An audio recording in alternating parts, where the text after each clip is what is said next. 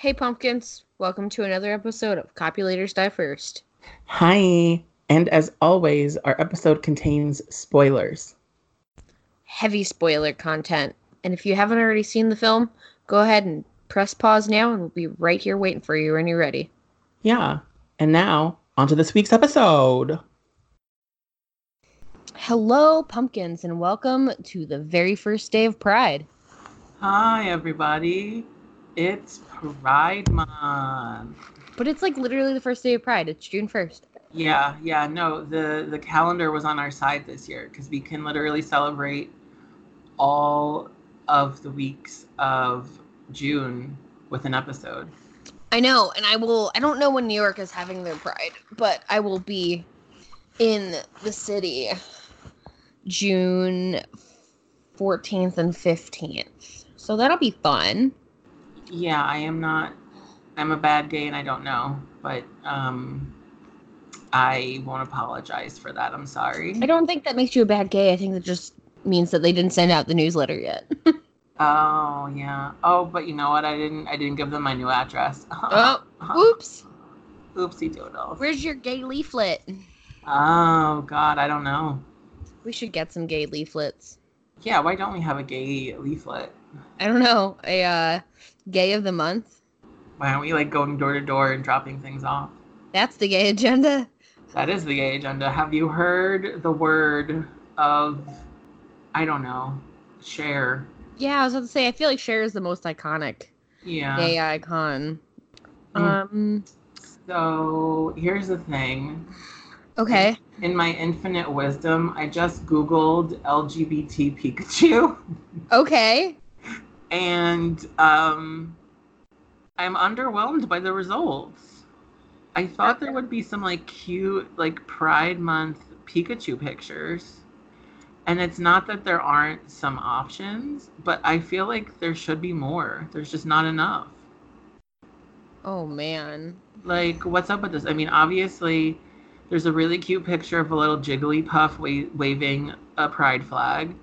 And then there's this, like, little picture of a Pikachu with a rainbow tail. And at this point in time, those are my favorite. There's also a Snorlax with the rainbow bow tie. That's also pretty adorable. To be honest, I've been trying to plan like a Pokemon tattoo for a little bit now. Oh, because God. I just that is my youth. You know what I mean? Yeah. I spent way too much time playing Pokemon as a kid. So, the fact that you said Snorlax with a rainbow bow tie, sign me the fuck up. Oh, there's also a Charmander with a rainbow flame tail. Oh, All right. you So should get one of those. Okay, so never mind. There's a Bulbasaur with a rainbow flower on his back. Okay. Bethany Hendricks, are you listening? Okay, never mind. Take these things into consideration. Yeah, no, I'm actually very pleased with the results now, though. So, apologies to Google. Not that they care, because they're a multi-billion-dollar company, but this all. Oh, wait a hot second. You know, Jinx, like the drag queen Pokemon. Yeah, Jinx Monsoon, sure do. Yeah, it's like basically Jinx Monsoon actually in real life, but there's a one of Jinx in a rainbow dress. Oh, I'm gonna have to download all of these and make a slideshow for Instagram because I cannot. Oh my God. I'm in love. I haven't even seen them and I'm in love with them. They're pretty fantastic, I'm not gonna lie. Secondary thing, tertiary to our gay meeting. Drag Race finale was this week. I was not upset with the result. Me either. I'm very after everything that did happen this season, I was really expecting to like not be happy about the outcome, and therefore I did not even watch the finale live. I still haven't, but because I'm curious, I Googled the next day who won. Mm-hmm. And hi, our podcast is full of many different types of spoilers. So if for some reason you don't know who won yet and you don't want this to be ruined, hit the 15-second fast forward button. But I did not expect for them to actually let Evie Oddly win. But yeah, I was very confused. confused. The fact that they did, I'm not going to say it like, erased the wrongdoings of the entire season, because that's not what happened. However, I am very happy that out of the 4 that could have won, it was her. Because as soon as Silky was eliminated, I was immediately relieved, and I did not care who won. Oh my God. Yeah. So the one gripe I do have, of course I haven't watched it yet, but like I feel like they were setting up for there to be a lip sync battle between Silky and Evie this entire season. 100%, without a doubt.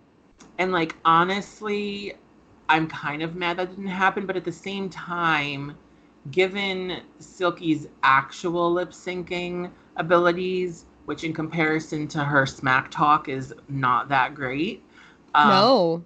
I have a feeling they didn't actually pair them up, because if they had, it would have been really fucking awkward. So congratulations, Evie Oddly. I'm very happy you won. And I hope you do something really great with your year as the current reigning. Better than Aquaria, hopefully. I mean, Aquaria is one of those fashion queens that just looks pretty and has probably crafted a career much like Violet Chachki's. Oh, for sure. Like, good on you. But honestly, I'm waiting for any of the actual winners to like do something super impactful, like mainstream. And like, yes, I would say Bianca Del Rio is a fantastic businesswoman, and like so is Bob the drag queen. And oh yeah, they're very business savvy, which I feel like has like Bianca Del Rio. I feel like is the hardest working drag queen I've ever seen. Next to Trixie Mattel, they don't stop.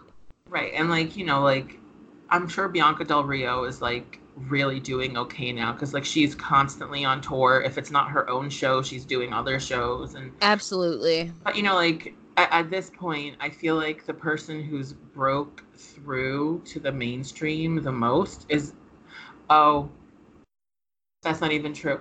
Trixie Mattel is who I was gonna say, but I was gonna say who hasn't won is Trixie Mattel. But then I guess I had a lapse in memory and forgot that she won All Stars.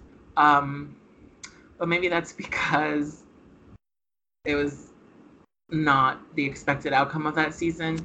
As much as I love Trixie Mattel, #Shangela was robbed.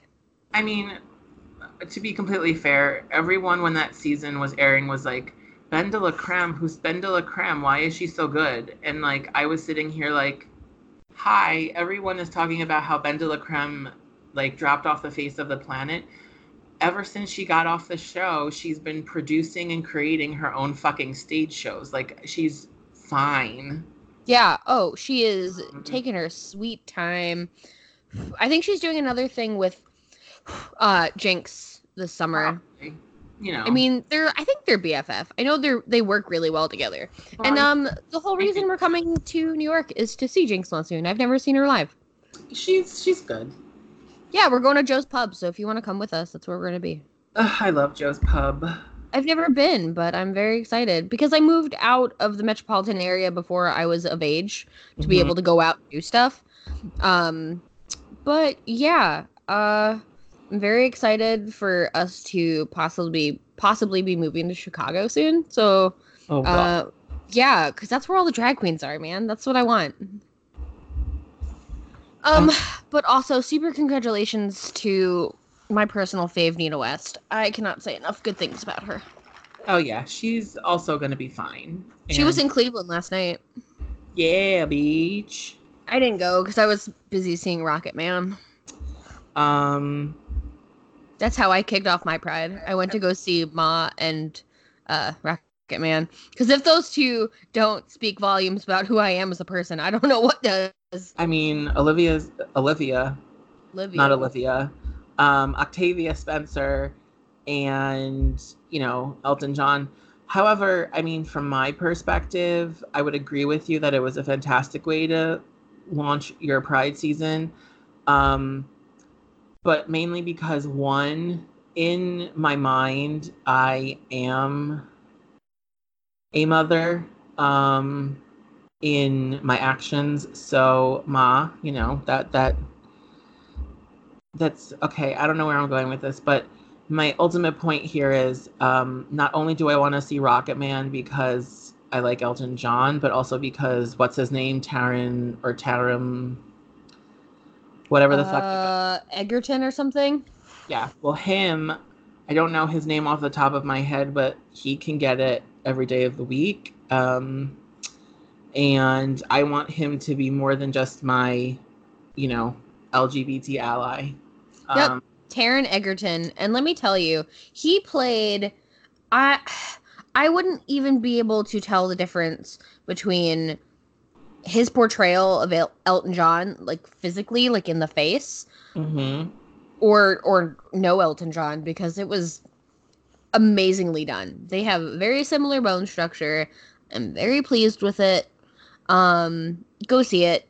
Give whatever your local movie theater is $10. Go watch it. Yeah. Well, Arthur and I have nothing to do tomorrow, and I might surprise him with a movie. But I'm really conflicted because we could do a double feature, I suppose, of Rocket Man and Detective Pikachu. Hell yeah. Hell yeah. But if I had to choose between those two right now, that seems like a Sophie's choice. And that makes me sad because I have not seen a movie in a really long time. I think the last movie I saw in theaters. Oh no, wait. It was not when I saw Us with you in Cleveland. It was Avengers. Oh, okay. So I mean, that still was over a month ago. Yeah, and we keep saying oh, we want to see this, oh, we want to see that, and then we just don't have the time and our money to go because movies are fucking expensive, and so is life. That's why I bought the AMC Movie Pass and never looked back. Yeah. So wait, not #spons, but also if AMC wants to sponsor us, please contact us, please. I already pay for a subscription, but I will promote it for free because I enjoy it that much. So my question to you is, do you and Leanne both have your own pass? Yes. Okay. So that was my main confusion because I was yeah, I already have an AMC Stubs membership. I might as well just upgrade. But then I was wait. No, just upgrade. Just do it. Right. But then I was if it's just for me, then that means also Arthur has to get his own. Have you ever watched Difficult People on Hulu? I've seen parts of it. I've never seen it all the way through. Okay, well, there's an episode where Julie, she auditions for an SVU type of show. Yeah. And she was accents are all the rage right now, so I'm gonna pretend I'm from Australia. Mm-hmm. But her accent makes her sound like she's, developmentally disabled. And they feel so bad that they write a small part for her thinking that she's developmentally delayed, but then never actually tell her that. So then in the show, when she's recording the show in the show, her part is she's a clown that's passing out balloons in Central Park, and she goes, balloons. And she goes, balloons are good for friends. And when I said Arthur, it sounded very much like the balloons voice. Can that be the title of this episode? Balloons are good for friends? Yep. I mean, yeah, why not? Because honestly, what the fuck else would the title for this be? I don't know, but you want to tell them what we're talking about this week other than gay stuff? Because, I mean, hi. Who cares? It's Pride Month. We started out with homosexual Pokemon and we went from there. But anyhow, I'm pretty sure the episode should be called a homosexual Pokemon. We have multiple options. It could be a title and then a subtitle. Like, I don't care, but we should probably integrate all of that. And getting back to the matter at hand, this is a horror podcast. And all of the weeks of Pride Month, we are going to be celebrating, dissecting, and reading movies of the LGBT variety. Every week, a different letter from the acronym will be touched upon. So this week, the movie that we're discussing puts the L in LGBT. And that movie is the recently released Netflix original movie, The Perfection, which was a lot better than I expected. And I also believe this is the first movie that we're doing that's like a streaming service original movie, right? I believe so. And we weren't originally going to do this. We were going to originally do one of my favorite kind of like slashers, High Tension. Right. Because, when you think of lesbian horror movies, how do you not think of High Tension? It's usually for me between High Tension and May, starring Anna Faris. Ooh, that's a movie. That's a movie. But this is kind of along the same vein as May in a way. I would agree. Yeah. It's different. I saw a lot of mixed reviews for this, which I was kind of confused about because the whole time I was watching it, I was like, oh my God, stuff is happening. Oh, yeah. A lot of things are going on in this movie at any given time, which is like, I don't want to say it's a gripe of mine, but it's at least a concern. But it comes together in a really neat package at the end. Yes, I was going to say, even when all hell is breaking loose, then they do a really good job of like pausing and explaining what the fuck is going on. Because there's literally multiple times in this movie where you're like, what the fuck is going on? And then they literally pause, rewind, and explain what is happening. But, like, when it comes to specifically Netflix horror movies, and again, not sponsored, but Netflix, if you want to sponsor, #spons, slide into them DMs or email us at copulatorsdiefirstpodcast@gmail.com because yes, please. That was a bold plug. It was, but if Netflix is listening, then that's fantastic. If not, oh well, whatever. I didn't hurt anyone. To be honest with you, Diane. Do you remember? I use that regularly, so thank you. Yeah. Anyone to be honest with you, Diane, I am actually a horse. To be honest with you, Diane, I am very surprised. That was I am very surprised. Was that like the first season of Family Guy? Oh, maybe. It was like one of the very early ones, but yeah. I mean, it's probably one of the best written jokes. To be honest with you, Diane. Okay. I'm actually a broom. Yeah, like what the fuck is going on? That's when Family Guy was still like pretty good. Yeah, it probably must have been season 1 or 2. Oh my God, I'm gonna keep thinking about that now. Anyway, Netflix horror movies, the original Netflix horror movies, are like kind of hit or miss because I was listening to another horror podcast, actually another gay horror podcast, Friday the 13th. Hi, boys. Hopefully we can figure out a collaboration soon if you're listening. But anyhow, they were talking about The Ritual, and like they were very fairly saying that like the larger chunk of the movie is like enjoyable, but then like the end was kind of crap. And I don't know, but I was like, oh, like I will watch this movie. So then I did. And I I turned it off twice because it just got to the point where it was like, I know what's happening. This is stupid and annoying. Like, I've seen this movie before, so I can't with this. And I feel like that's typically my reaction overall with Netflix horror movies. But then I saw the cast for The Perfection, and I was like, well, I really enjoy Allison Williams. And as I told you, Ash, I will openly admit that I have a pretty big, like, girl crush on Allison Williams. That's fair. Yeah, so I was just like, let's try this out. Let's see what happens. And I was not disappointed this time. So maybe Netflix is getting their act together and making more intriguing and original content. So hopefully their next horror movie won't be bad. But Jesus Christ, Nick, use your words. Do you even have anything to say here?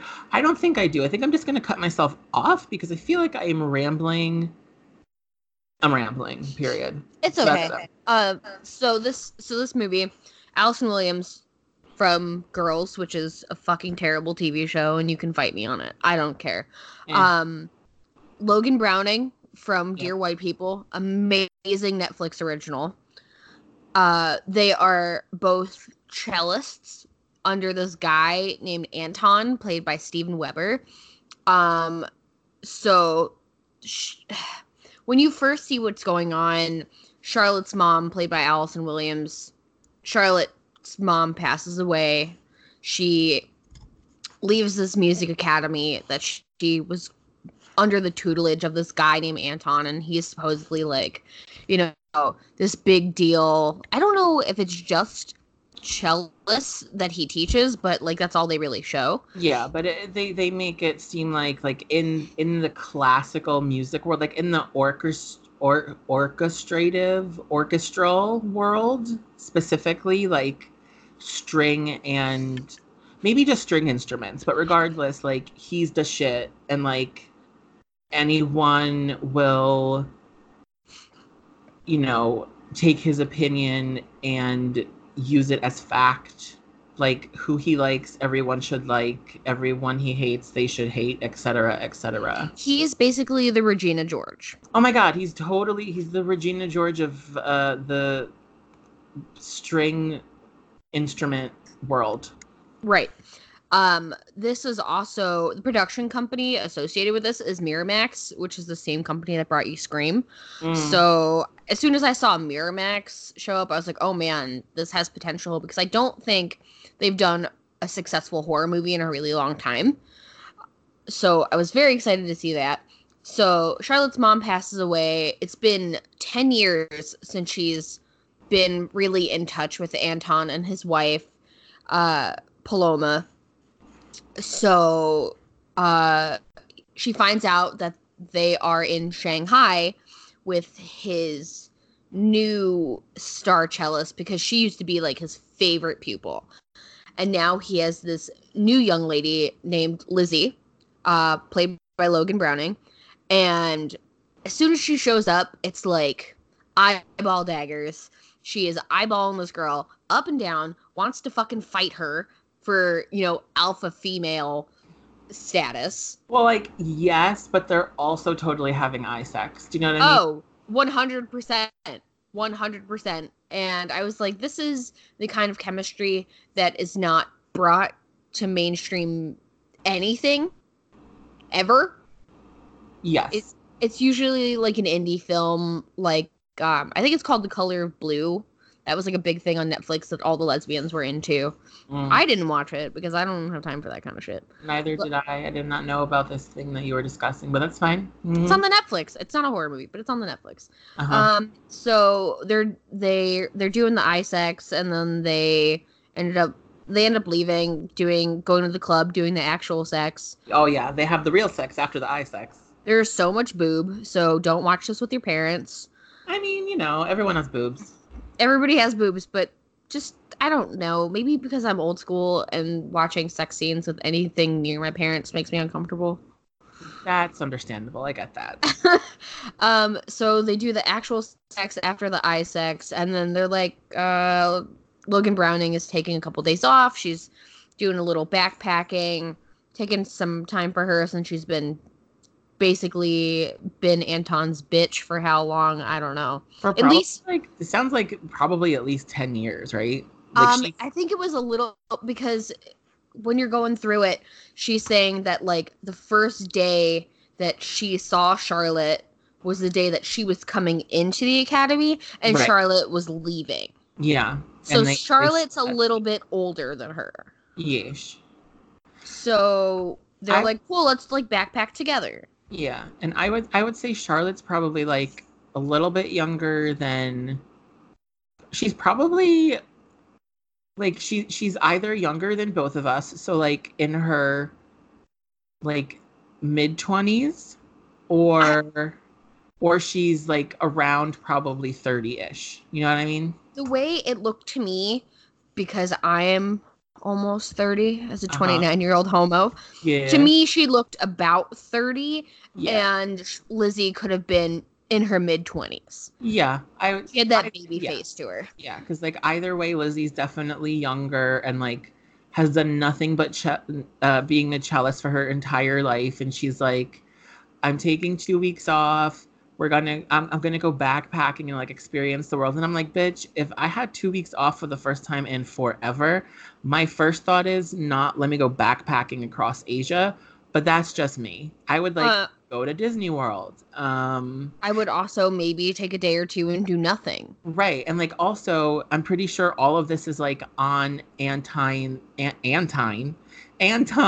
dime. So like live it up, biatch. Like go to a fucking like steakhouse. Like you're in Shanghai. Yes.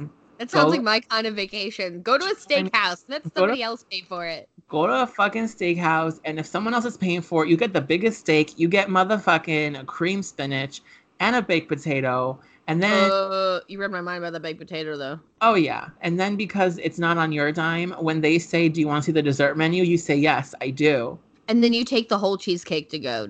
The cheesecake. There might be some type of like brownie sundae situation because it's a steakhouse. Like, live it up. And then like, you know, if you do get the cheesecake and you're like, it was okay cheesecake, but I wish I had better cheesecake, then fucking go to the Cheesecake Factory and get some fucking cheesecake. Read my mind. That Cheesecake Factory is the fucking devil. Let me tell you. Literally, I mean, it's a cheesecake actual factory because they're like they're pumping those shits out, but they're high quality goods. And like, if I don't come back from a 2-week vacation that I haven't been on one in years, like at least 15 pounds heavier, I didn't do it right.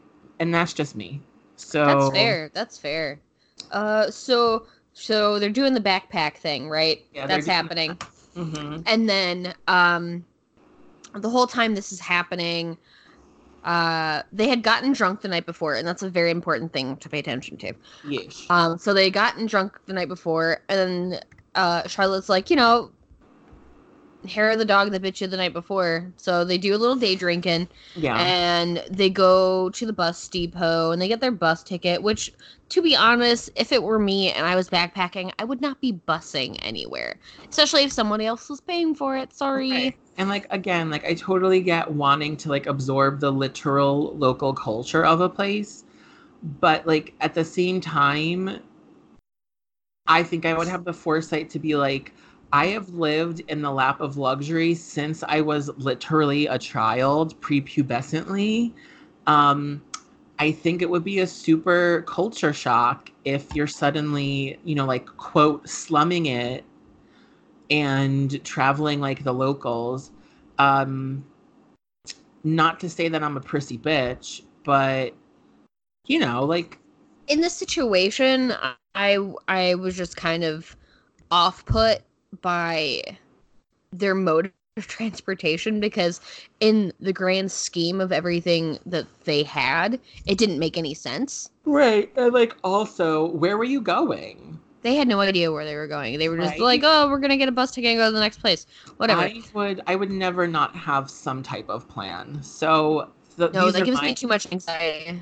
Yeah, these are my gripes because of me being an anxious person. But also, the other really important thing to keep in mind is that Lizzie is like super hungover, and not only did they have hair of the dog, but Charlotte's like, oh, have some of my painkillers because you probably need them. And then because Lizzie is a child who's never really, drunk before, drinking, whatever the past tense is, she keeps asking for more and more painkillers, which not a smart decision for your liver, but no, just drink more water. Yeah, I suppose she's young and she won't die per se, but again, obviously there's a reason that Charlotte keeps giving Lizzie the painkillers, and that will be exposed later on in the plot of this movie. Literally like 5 minutes. Yeah, but I would have cut her off at some point. But... yeah, I would have been like, no. Like, just drink more water, you'll be fine. But before they even get to the bus station, she's starting to feel a little yucky. Maybe just hungover. But okay, so at the recital where Anton was recruiting his new superstar, one of the parents started barfing up some gross. And they weren't they saying something about there being a virus going around because they were in Shanghai and there's a lot of people per capita. There was a virus, and I think he was basically coughing up blood, which makes it sound like something along the lines of the Black Plague or something like that, right. It was very okay. So when I got to that part, I was like, oh man, this is gonna be some weird zombie movie. That's where I thought it was going. It was very much Nicole Kidman's character in Moulin Rouge. She pulls the napkin away and there's blood there. She has the consumption. She has the consumptions. And yeah, so that guy was coughing, and everyone's like, oh no, the virus is spreading, and yeah. So anyway, so Lizzie thinks that she has gotten that because she's feeling so gross. And she is barfing up some bright green bile. Yeah, gross. She's on the bus and she's like, I need to get off this bus right now. And they're like, okay, well, we'll get you off the bus. And she's like, no. I'm going to shit my pants right here, right now. Yeah. Which, I'm glad that she was,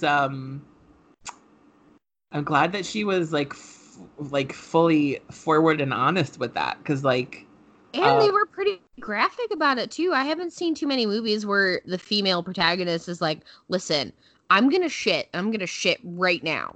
Oh yeah, no, she was like, I don't think you understand. It's coming. It's, I can't hold it. It's not a good look.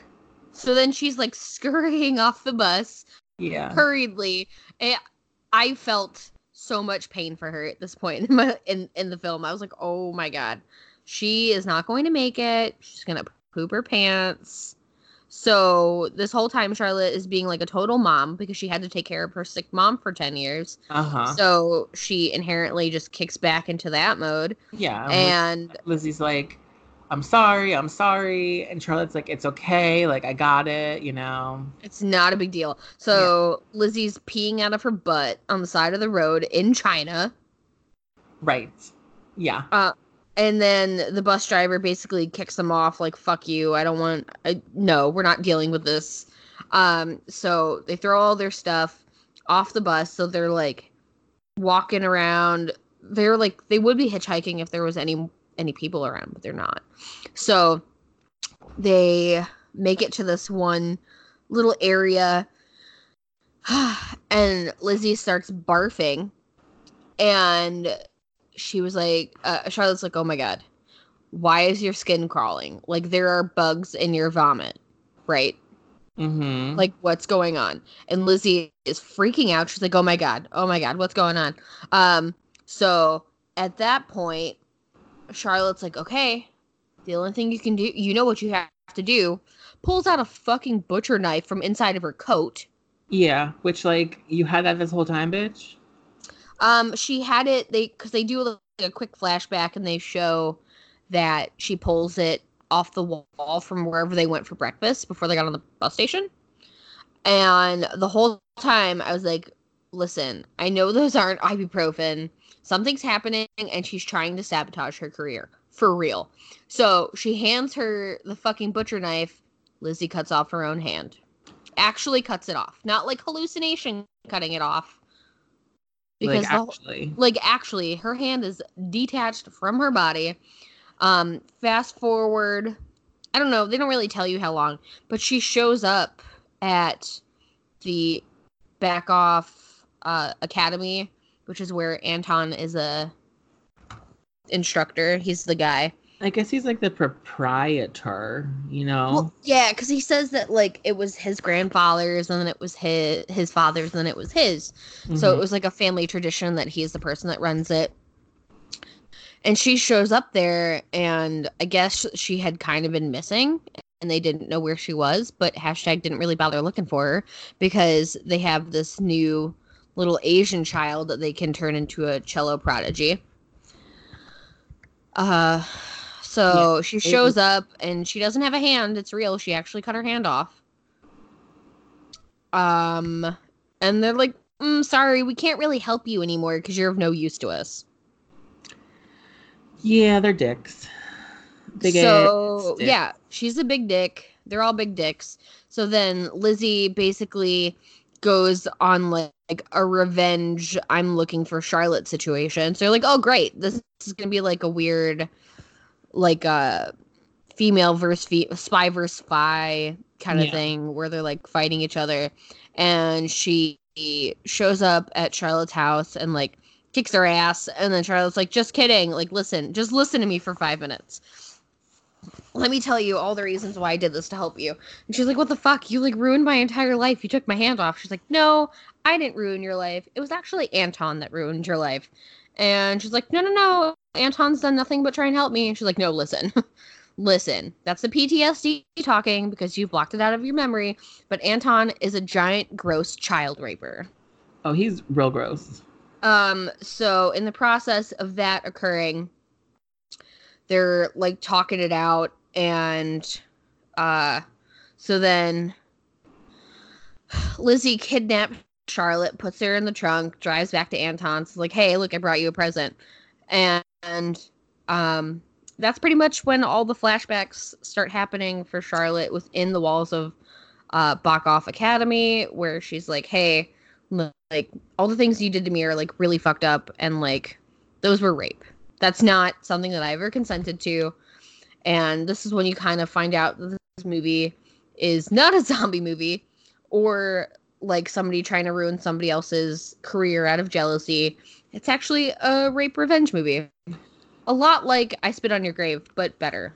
Yeah, and I will say I was quite impressed and surprised at how directly they addressed that these girls had been raped, multiple times by this man as essentially punishment for not playing the music to perfection. The perfection. Oh, that's where our title comes from. We get it now.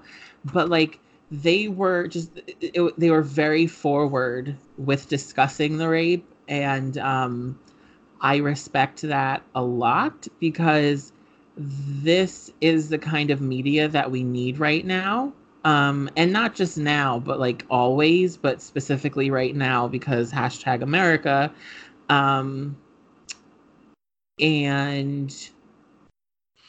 it was just very well done. And I don't think that someone who has unfortunately gone through an experience like that would find it,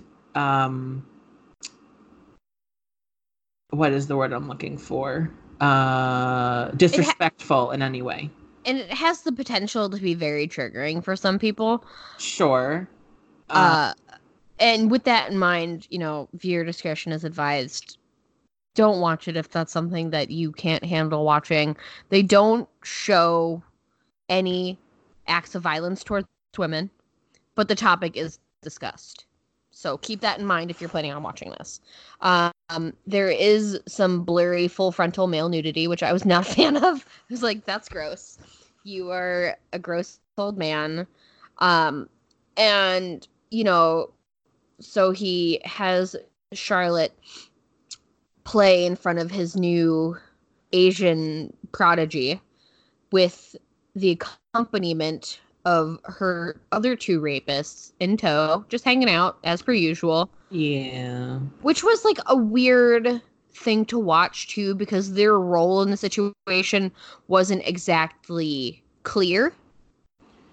But you are left to surmise that perhaps these other two men were like his henchmen, and those are the guys that actually assaulted them?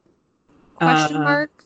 I think all three of them probably assaulted the girls, because it very much seemed like not only like a team effort, but also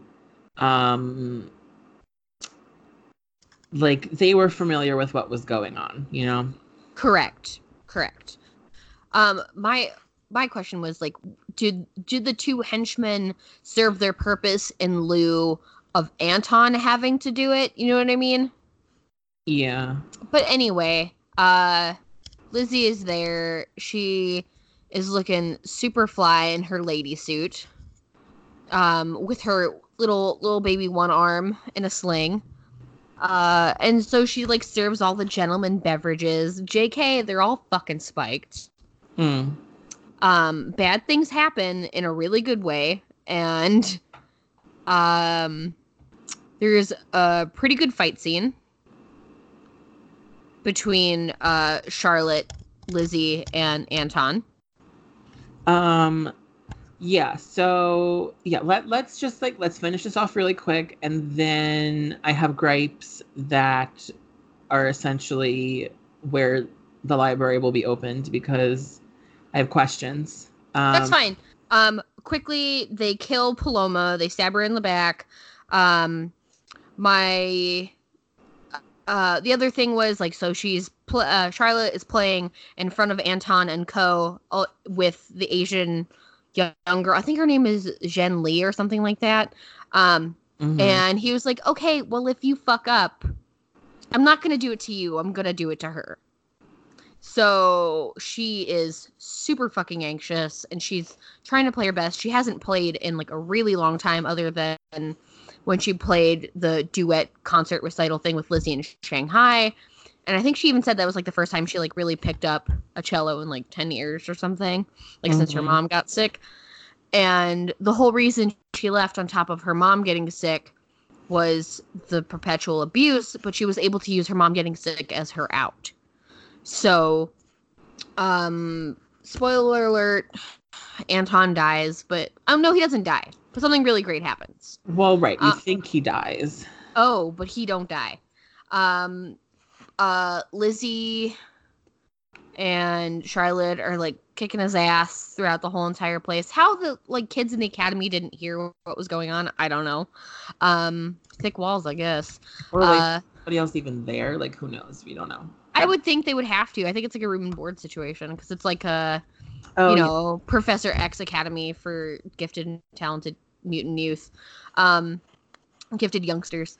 So the really gross scene happens where Anton stabs Charlotte in the arm. Yeah, that was. It got me. I was like, nope. Even because Liam rewound it, because we were having a discussion about the upcoming spoiler of what happens to her arm, and I was like, there's no way that could have happened. And she's like, no, hold on, let me rewind it, and you could see it. And I was like, nope, yuck, right. Nope, so, I don't like it. And yeah, so yeah, oof, yeah. We'll come back to that, because yes, I have thoughts as a medical professional. Is it medically accurate? Well, that's what I'm saying, but we'll get back to that, because I think that's more suited for reading this to Phil. So anyway, so they like, because so at that point, because Charlotte's like, oh, my arm, and you think they're not going to win now, and it's like, how is this man going to overpower two women again? Right, and then Lizzie ends up like basically taking like a really big like hunkin like butcher knife and just smacking it in his neck, and he obviously falls over, and they're like, okay, we're done here. And then the ending part I was not expecting. No, not at all. But it was, to me, it was beautifully constructed. It was artistic. And I don't mean to kiss this film's ass, but like, this is an art piece.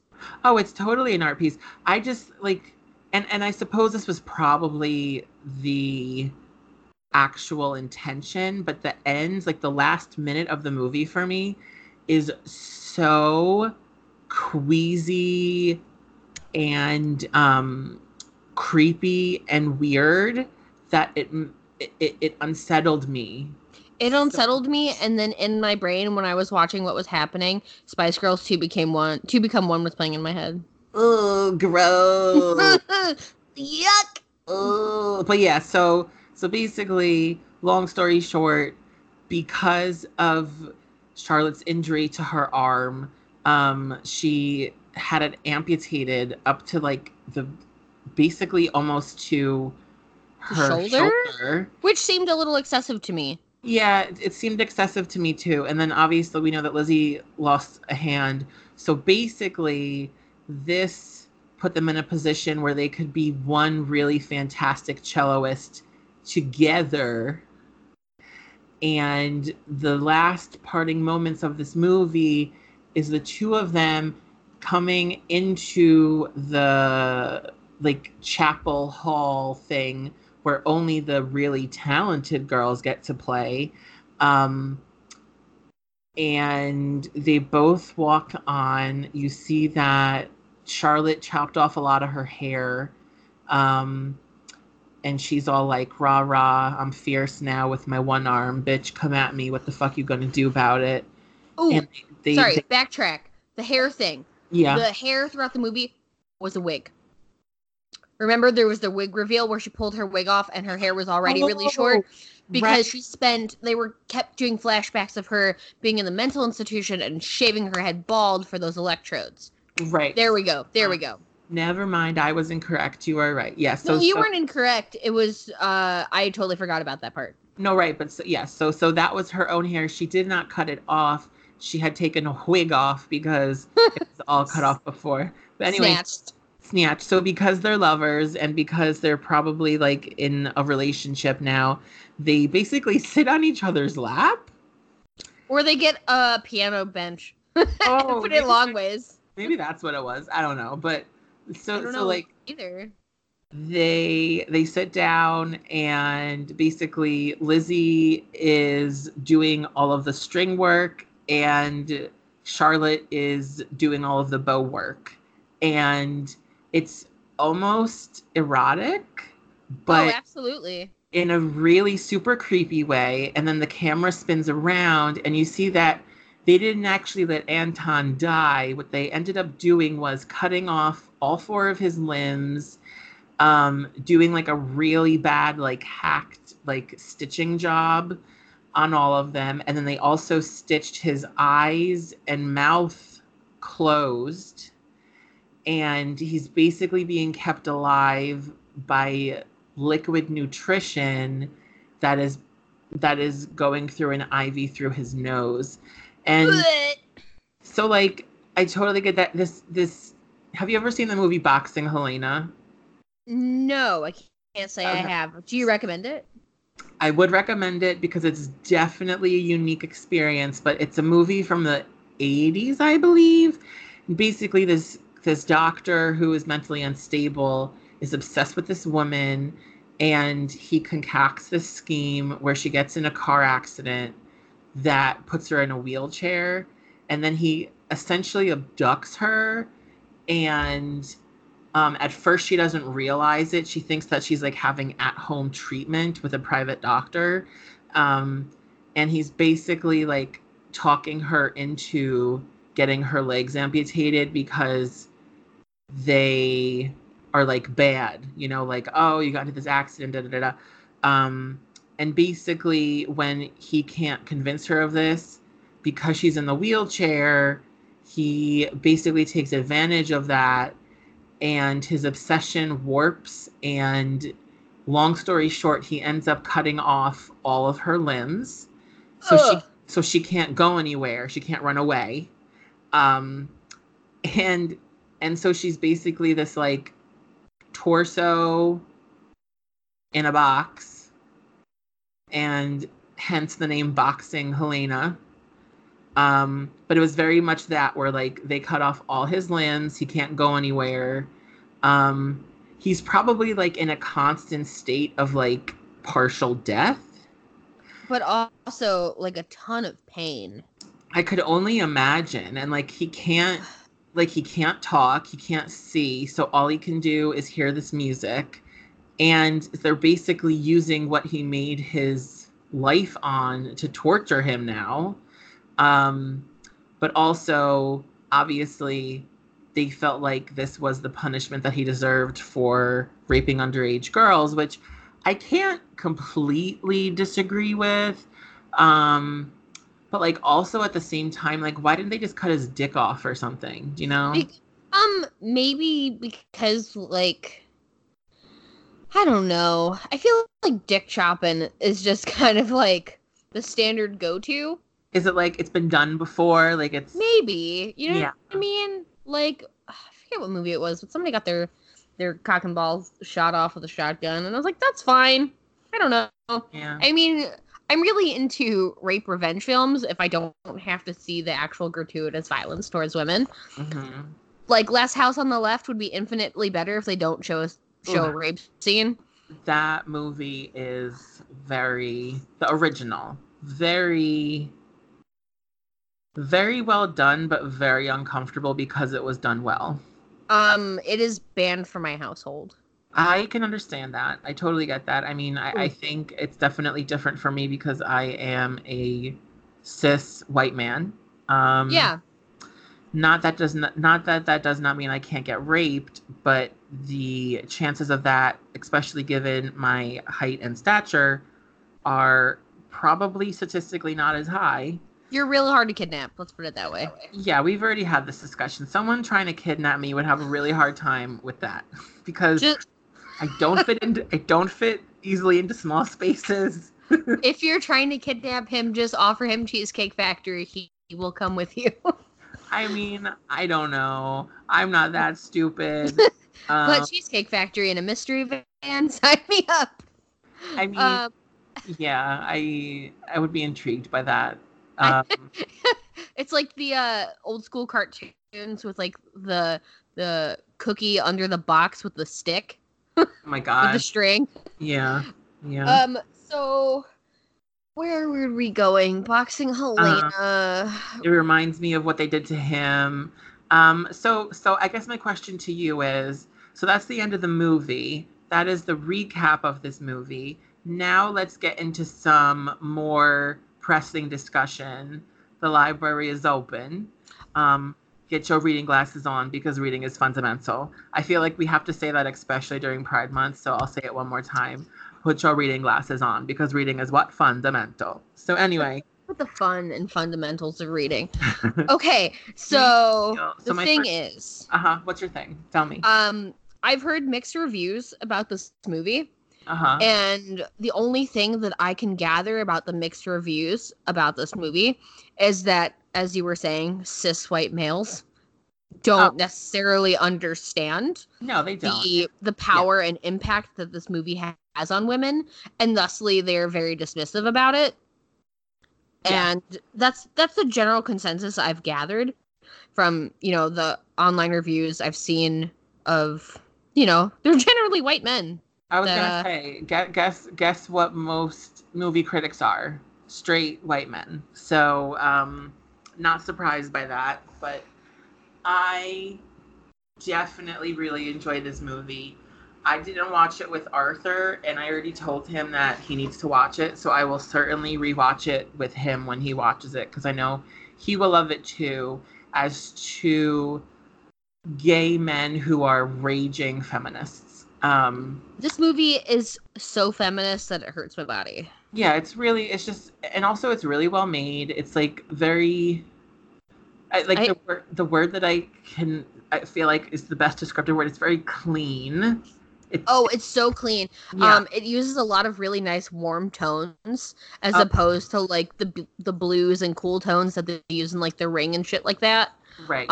It's almost the opposite of that. It's like very warm. Yeah. It's very warm. It's very vibrant. They even go on to like when they're talking about like that room that they're performing the perfection in. There's a lot of like mahoganies and yellows and like even when they're backpacking through China, there's sunshine. It's not gloomy. It's a very different atmosphere as opposed to most other films of the same nature. Yeah, I don't mean to keep going back to it, but like I Spit on Your Grave, middle of the woods, cool tones. Right. Yeah. No. Yeah. Like there's nothing about the like because a lot of horror movies use the cooler, darker tones to give the creepy like dead vibe, and this is definitely the opposite of that. And in many ways, that makes sense to me because this is like two women taking back their lives from an oppressor. But it also like the warm tones also have a very regal feel to them. And I think that's very smart in this movie because it's not only about women taking back their power from an oppressor who feels like they have power over them. It's also about like all of that cockamamie bullshit of like how you gain power and therefore money and live opulently, and then like how you stay there is through backstabbing and being a gross motherfucker. And like all of the settings are very much like rich in some way. So I thought that was really cool. Anyway, my question to you. Do you feel like what Charlotte and Lizzie did to Anton is what he deserved? As a woman who, okay, it's a very convoluted situation. Yeah. As a woman who has experienced sexual assault, I am 150% on board, but I feel like this is a unique brand of revenge because one, you're totally fucking up the guy that fucked your whole life up. Two, you're taking back the thing that you care the most about, which was your music, and you're throwing it in his face. And he's forced to just be, like a potato person in a wheelchair, just fully encapsulating everything, all the torture that he put these young girls through as a grown man. Okay. See, so when you put it like that, because I, again, am a cis white male who is gay, but still I appreciate a lot of the advantages I have in my life. And I've been lucky enough to not be sexually assaulted in any way by anyone throughout my life. And I don't think I fully understood the ending until you just described it the way you did. Because now that you explained it that way, I don't have any question about if it was the right thing to do or not, because that makes a lot more sense to me now. Also, I feel like it needs to be addressed that cis white males who dismiss this ending as being kind of meh are coming from that as from a place of privilege. And also even partially probably a place of fear, like, could this happen to me? Because... I mean, potentially, yes. Yeah. And let's be honest, obviously the intended audience for this is anyone who would appreciate it. And as with anything else in this world, um, you connect the most with what you feel yourself reflected in. And this movie is not about the men, it's about the women. So especially because there's only 3 men in this whole movie, and 2 of them don't really matter. Yeah. They never show father figures for either of the women, other than Anton. Yeah. The other women figures that they do show are portrayed as weak. Oh. Because Paloma is subservient to Anton to the upteenth degree. I love how they showed her peeing herself after she got stabbed. That brought me so much joy. It was just such a delicate touch that, I'm pretty sure that's medically accurate, because... Oh, no. That part definitely is, because as soon as you're in like a life or death situation, and even beyond that, if you're dying, all your muscles are relaxing. So, you know, you're avoiding everything. Yeah, you're avoiding the things from all the places. So my uncle used to be an EMT. Uh-huh. And he used to be an EMT for Route 78 and 80. Oh, and yeah, so he had a near fatal car accident that he got called to, and the guy was a limo driver, and he was hit by a semi. Oh my God. And they had to use the jaws of life to pull him out, and the guy was, like, by the grace of whatever is in the universe, this guy pretty much made it out basically unscathed. Probably, you know, cuts and bruises and shit like that, but like he wasn't paralyzed, none of that, no internal damage. And my uncle told this story, and he was like, when we were pulling this guy out, he's like, I'm really sorry, but I totally shit my pants. And my uncle was like, listen, you just got hit by a fucking semi truck. If you didn't shit your pants, I don't know what would have happened. Like, I'd be amazed. Yeah, like, you don't have to apologize for that. No. Yeah. No, sir. Yeah, you get a pass. Fine. You're totally fine, you know. So, like, that, I'm assuming that is medically accurate. You pee your pants when you get stabbed in the back. I mean, or anywhere. Like, I'm pretty sure that, you know, she was just like, holy shit, I'm dying, you know? I mean, maybe not. Maybe they, like, got her in the spinal cord and it just, whoop. She was just like a... Yeah. You know what I mean? Because there was no, verbal acknowledgement, I don't think. Mm-hmm. I mean, either way, that in itself is definitely medically accurate.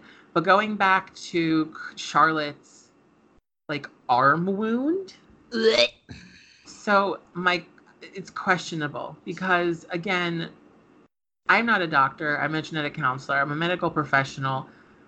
But he is one man with, like, did he even have a knife? Like, didn't he basically have, like, a fireplace poker or something?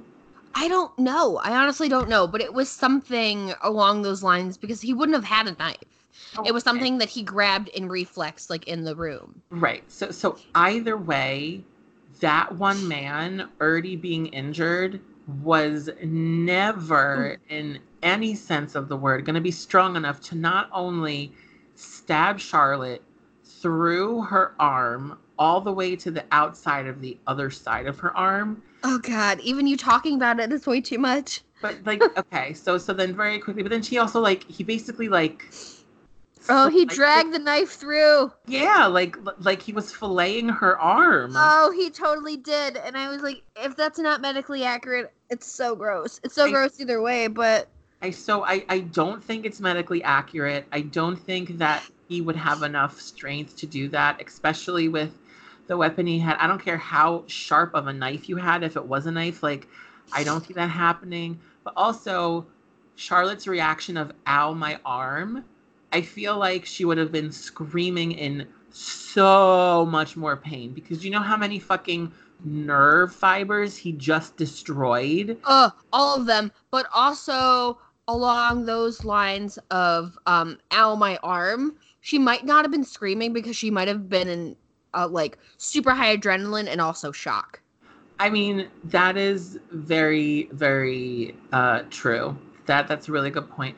Either way, like, that was the one moment that took me out of the action because I was like, wait, what just happened? Because, like, I totally get they were like, all right, we have to give her an injury where she loses her arm. But that was gross. It was gross. I don't know. Anyway, if there's any doctors out there, I mean, I'm pretty sure I'm right, but please correct me if I'm wrong. That was gross. It gave me the yucks. It was certainly the yucks that I had. Very seldomly am I even... I watched this earlier in the week, and I had texted you prior to us doing our episode for High Tension, and I was like, I'm going to put to a vote to the Gay Council that we do this instead, because it is beautiful. And that's the only thing I can tell you about it without giving anything away. Yeah, no, it was really great. I'm glad we chose it, especially because the one thing that I did see online when I Googled it, which I thought was great, was especially in a lot of queer horror spaces, this movie is blowing up because they're talking about how good of representation of the lesbian community it is. And I think the reason that is, like, a lot of horror movies specifically, like, if you're gay or you're lesbian, you know, it's like that's who you are. That is your character. You are the lesbian. You are the butch woman, or like you are gay. You're an effeminate man. And like the lesbianism in this movie was just there. It was not really an overall arching plot point in any way. Like, it's just two women who really fucking thought that they were attractive and clearly had chemistry. And I think in the beginning, Charlotte was using that to have everything work out in the way she wanted to. But I think by the end of this movie, when they're like sitting down to play the music for Boxing Helena Anton, Boxing Anton? Boxing Anton, like they clearly had created such a bond because they were both survivors and thrivers of the same harassment, and not just harassment, but abuse, that like they had formed like such a close bond. And that's also why I think the end scene is so sexually charged, because like they have this bond now. Like they're probably like actually super duper in love. But it was never like it was never made a point that like these are lesbians, they like women and are women. Like, no, it was so sexually subtle. Even the like even go for it. Go. I was gonna say like even in the beginning, like I mean, I went into this movie already having it colored that it was a movie that featured lesbians. So I guess I already knew that part. But like when Charlotte first got to Shanghai and was going to the party at that conservatory where Lizzie was and all that stuff, like you see them looking at each other from across the room, and like at first it was nothing about like them being attracted to each other. I think the first time there was like a major mic drop was when they were sitting there during the actual recital and they were sitting next to each other, and Lizzie was like trying to be like cool and suave, and she was like telling Charlotte to look at the parents who were standing on the side and how the two individuals were having an affair. And then she basically said like, watch where the woman's hand goes, and like she very slowly moves her hand over to this guy's crotch, and then Lizzie like really suavely leans over to Charlotte like super close, and she's like, you know, watching and spying on them like that makes me wet. And it was like, oh, okay, girl. Right. And that's not something that's ever, it's never addressed again in the entire film. Their relationship, you just see it develop in a different way. And it may even be because of their shared trauma that brings them together in a more close, more meaningful relationship versus what's just inherently sexual that, you know, the cis male community really wants to see. But I mean, even the sex scenes, singular, that occur, it's very artfully done. It's not shot like a porn, you know what I mean? It's shot like an art piece. Right, and it's respectful, and it's very respectful. And going back to your point of the white cis male, like a lot of, especially like machismo horror movies and all that, like if there's lesbians in them, they're there to get the men riled up, like yeah. Right. And this was more of a, like, maybe not at the beginning, but it ended up being more of a love story than like these are blatantly lesbians so that the guys can get off kind of thing. Right. Right. Which I think was really well done. But they did also have a female writer, so she probably helped curb the two other men. Be like, hey, tone it down. Yeah, good on you, Nicole Schneider. Hell yeah. Hell yeah. Nicole Schneider. So I don't know if I have anything else to read about this movie, because my main qualm was the arm injury. Yeah. And then so without seeing the rest of the movie, the other thing that I was like, what the fuck is going on, is when Lizzie is basically tripping balls and oof, yeah. They're already off the bus and they're walking along the road, and there's that part right before she chops off her arm where she's like, what is happening to me? There's things crawling under my skin. And like she barfs again, and there's like literal bugs that have gone from larvae to like actual flies and stuff. Like I get, it was so jarring. Oh, especially when she pukes on the bus window and she's like, what the fuck is that? Yeah, it was like larvae all over the place. I mean, yeah, because like you just gave this 125-pound woman like 15 of your mom's horse tranquilizers that your mom just died of cancer or whatever. You know what I mean? Yeah. So I mean, I guess from that aspect, my point here is I don't know how much of a horror movie this is, as more of like a very horror heavy psychological thriller.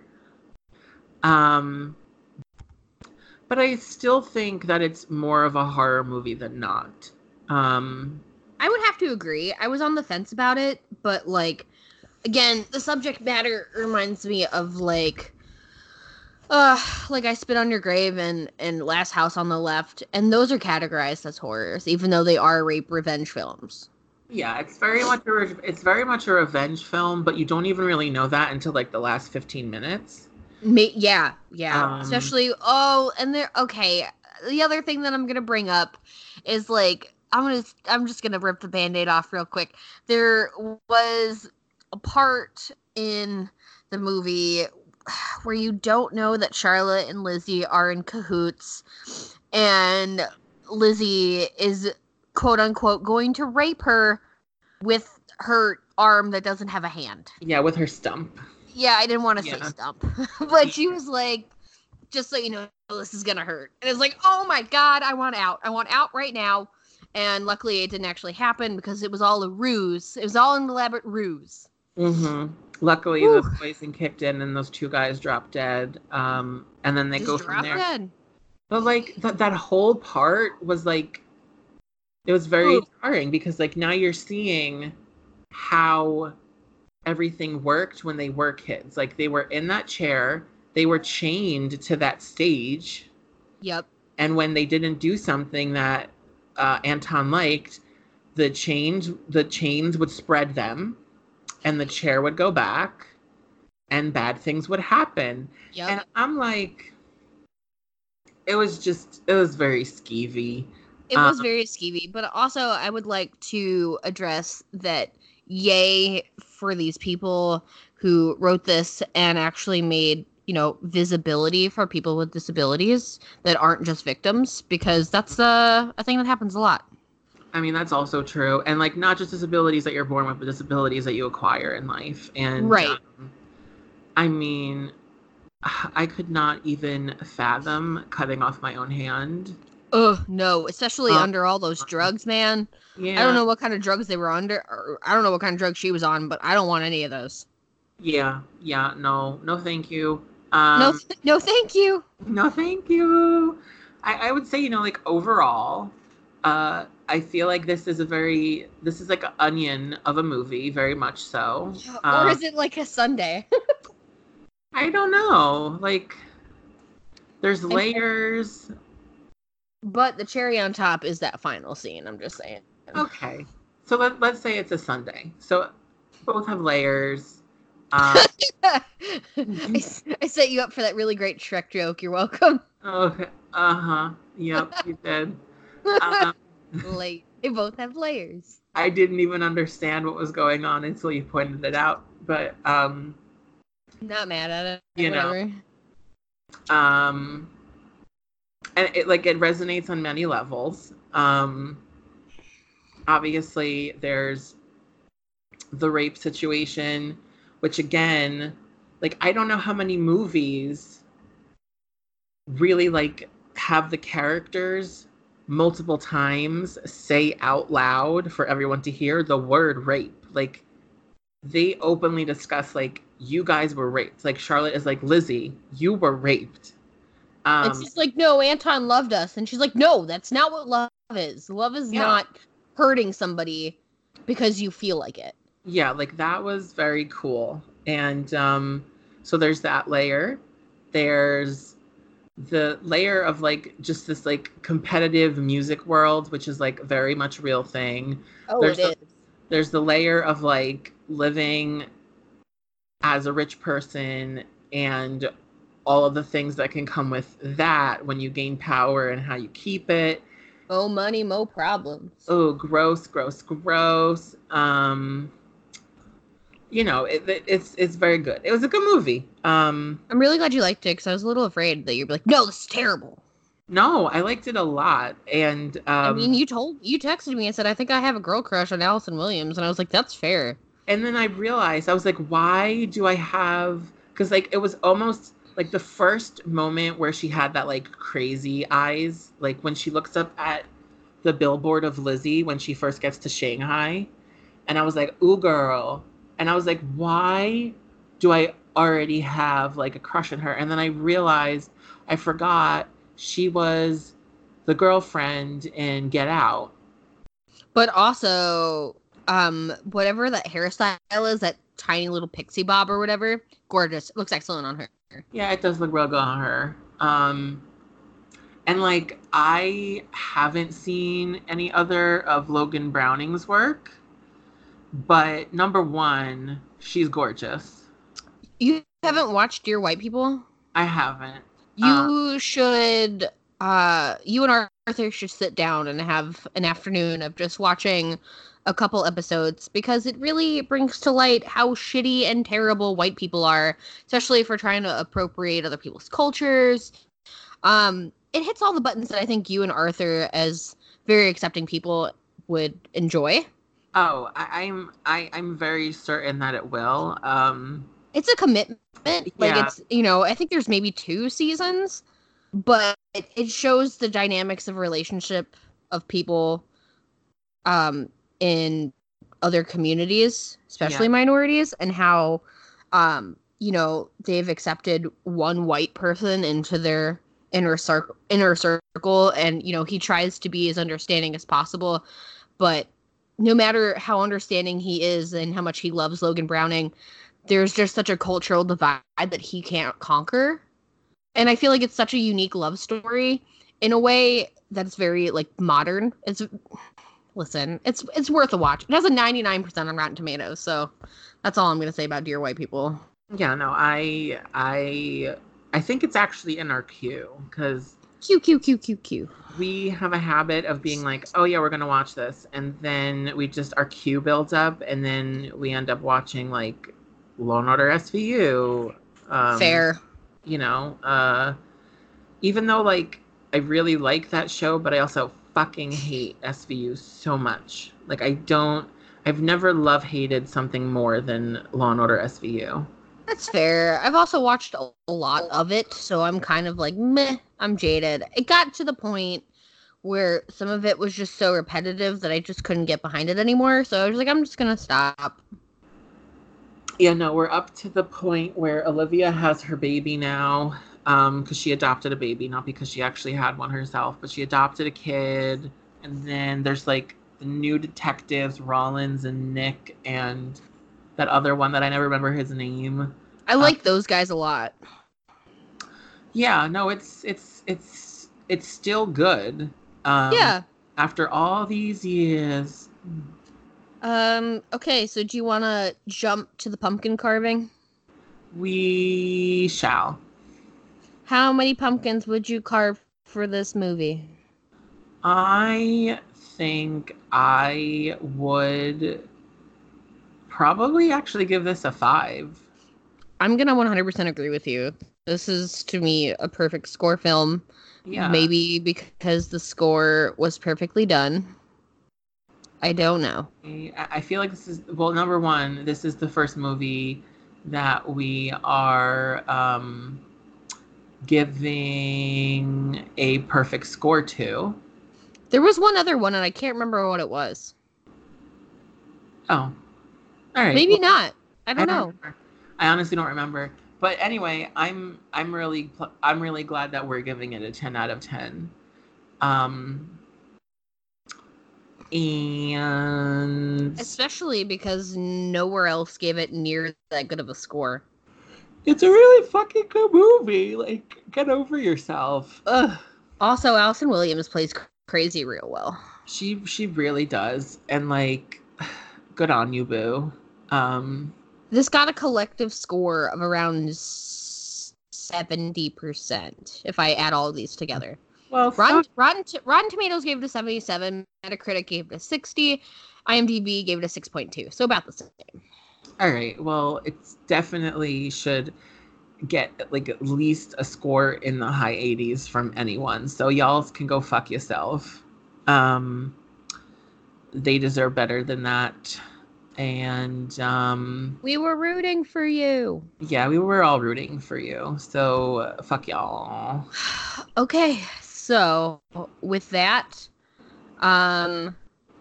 this has been what is this brought to you by? Letter Q for queer. This has been brought to you by the letter L for lesbian, and I mean technically all of these are going to be brought to you by the letter Q for queer. Yeah. And I don't know. Do we have? I don't know. I guess that's really it. I feel like we're having a really hard time with like ending this right now. We just want to keep talking about this movie. It was a really good movie, people. You should probably just go watch it if you haven't watched it yet. I probably want to watch it again, to be honest. Oh, it'll be one of those that I'll come back to at some point and be like, yeah, this was good. Also, that thing that we were talking about earlier, since it is Pride, Nick and I are going to put together a CDF Pride playlist. Yes, on the Spotify's? Yes, on the Spotify, because I don't have an Apple device at all. My wife just has a new iPhone, so she can go rate, like, and subscribe on the Apple iTunes, iPod charts. I don't know what the fuck they're called. Well, Apple Pods? She better. No, it's Apple. It's Apple Podcasts. It's not it's not wrong to call it iTunes, but like Apple Podcasts is its own app now. Oh yeah, because I remember when I had a iPod Touch, you used to have to go into the iTunes store and specifically go look for podcasts. You did, and you don't have to do that no more. But yeah, no, if Leanne has an iPhone now, she better go give us a rating. And also, anyone who listens on a semi-regular or regular basis, we would really super duper appreciate if you could go give us a rating and a follow on a subscription is the word I was looking for on the Apple iTunes podcasts thing, because we currently have 12 ratings, and that's pretty good. It is pretty good, and they all are 5-star, and almost none of them were forced upon the people who gave them by us, which is good. Almost none. Maybe one or two. Almost none. I may have forced my husband, but you know, you do what you gotta. That doesn't count. No, it doesn't count at all. It's basically, you know, that's free labor. So, yeah, no, we would really appreciate it. We really want to get more ears, especially queer ears, involved in our little spiel schlemazel here. And it would be amazing if before the end of Pride Month, we could have that number jump to like, who knows what. But go give us that subscription and a rating. And I'm not saying you have to give us 5 stars. I'm just saying please rate us. And I'm hoping it'll be a positive rating. If you give us a 1 star, I want an answer. Yeah, no. If you do give us a 1 star, we might have to reach out to you and ask you why.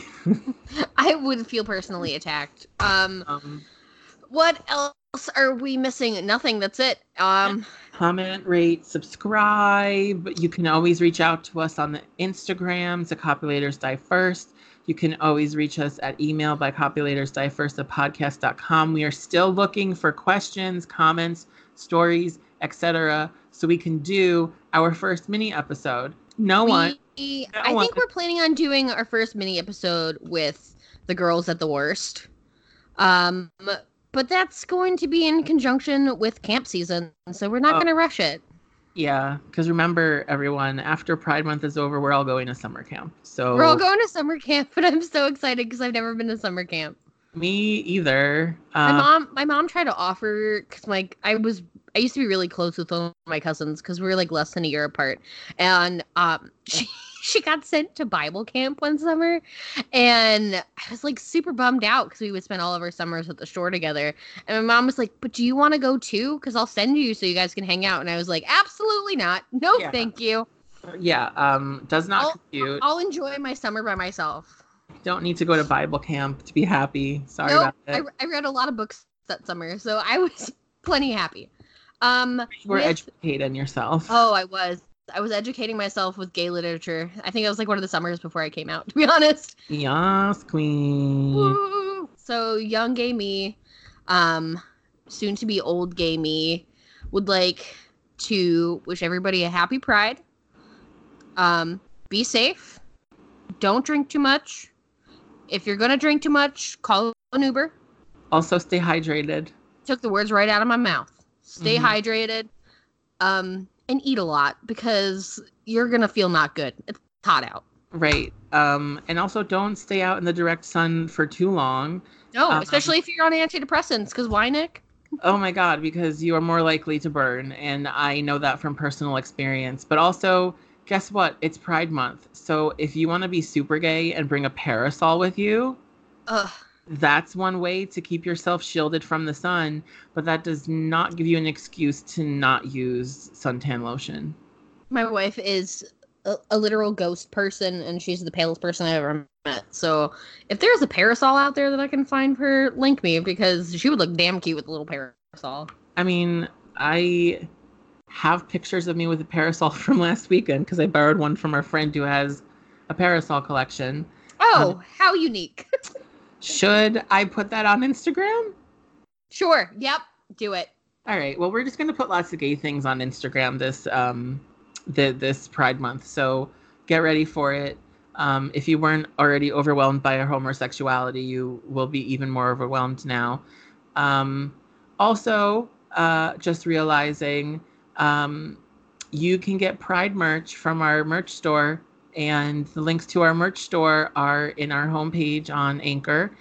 And I feel like we have a pretty nice collection of rainbow paraphernalia to choose from.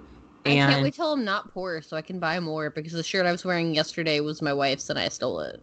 I mean, I'm probably going to buy some as well at some point because I really like our little rainbow ghost friends. I think she got the extra soft cotton blend that we offer, and it is so fucking comfortable.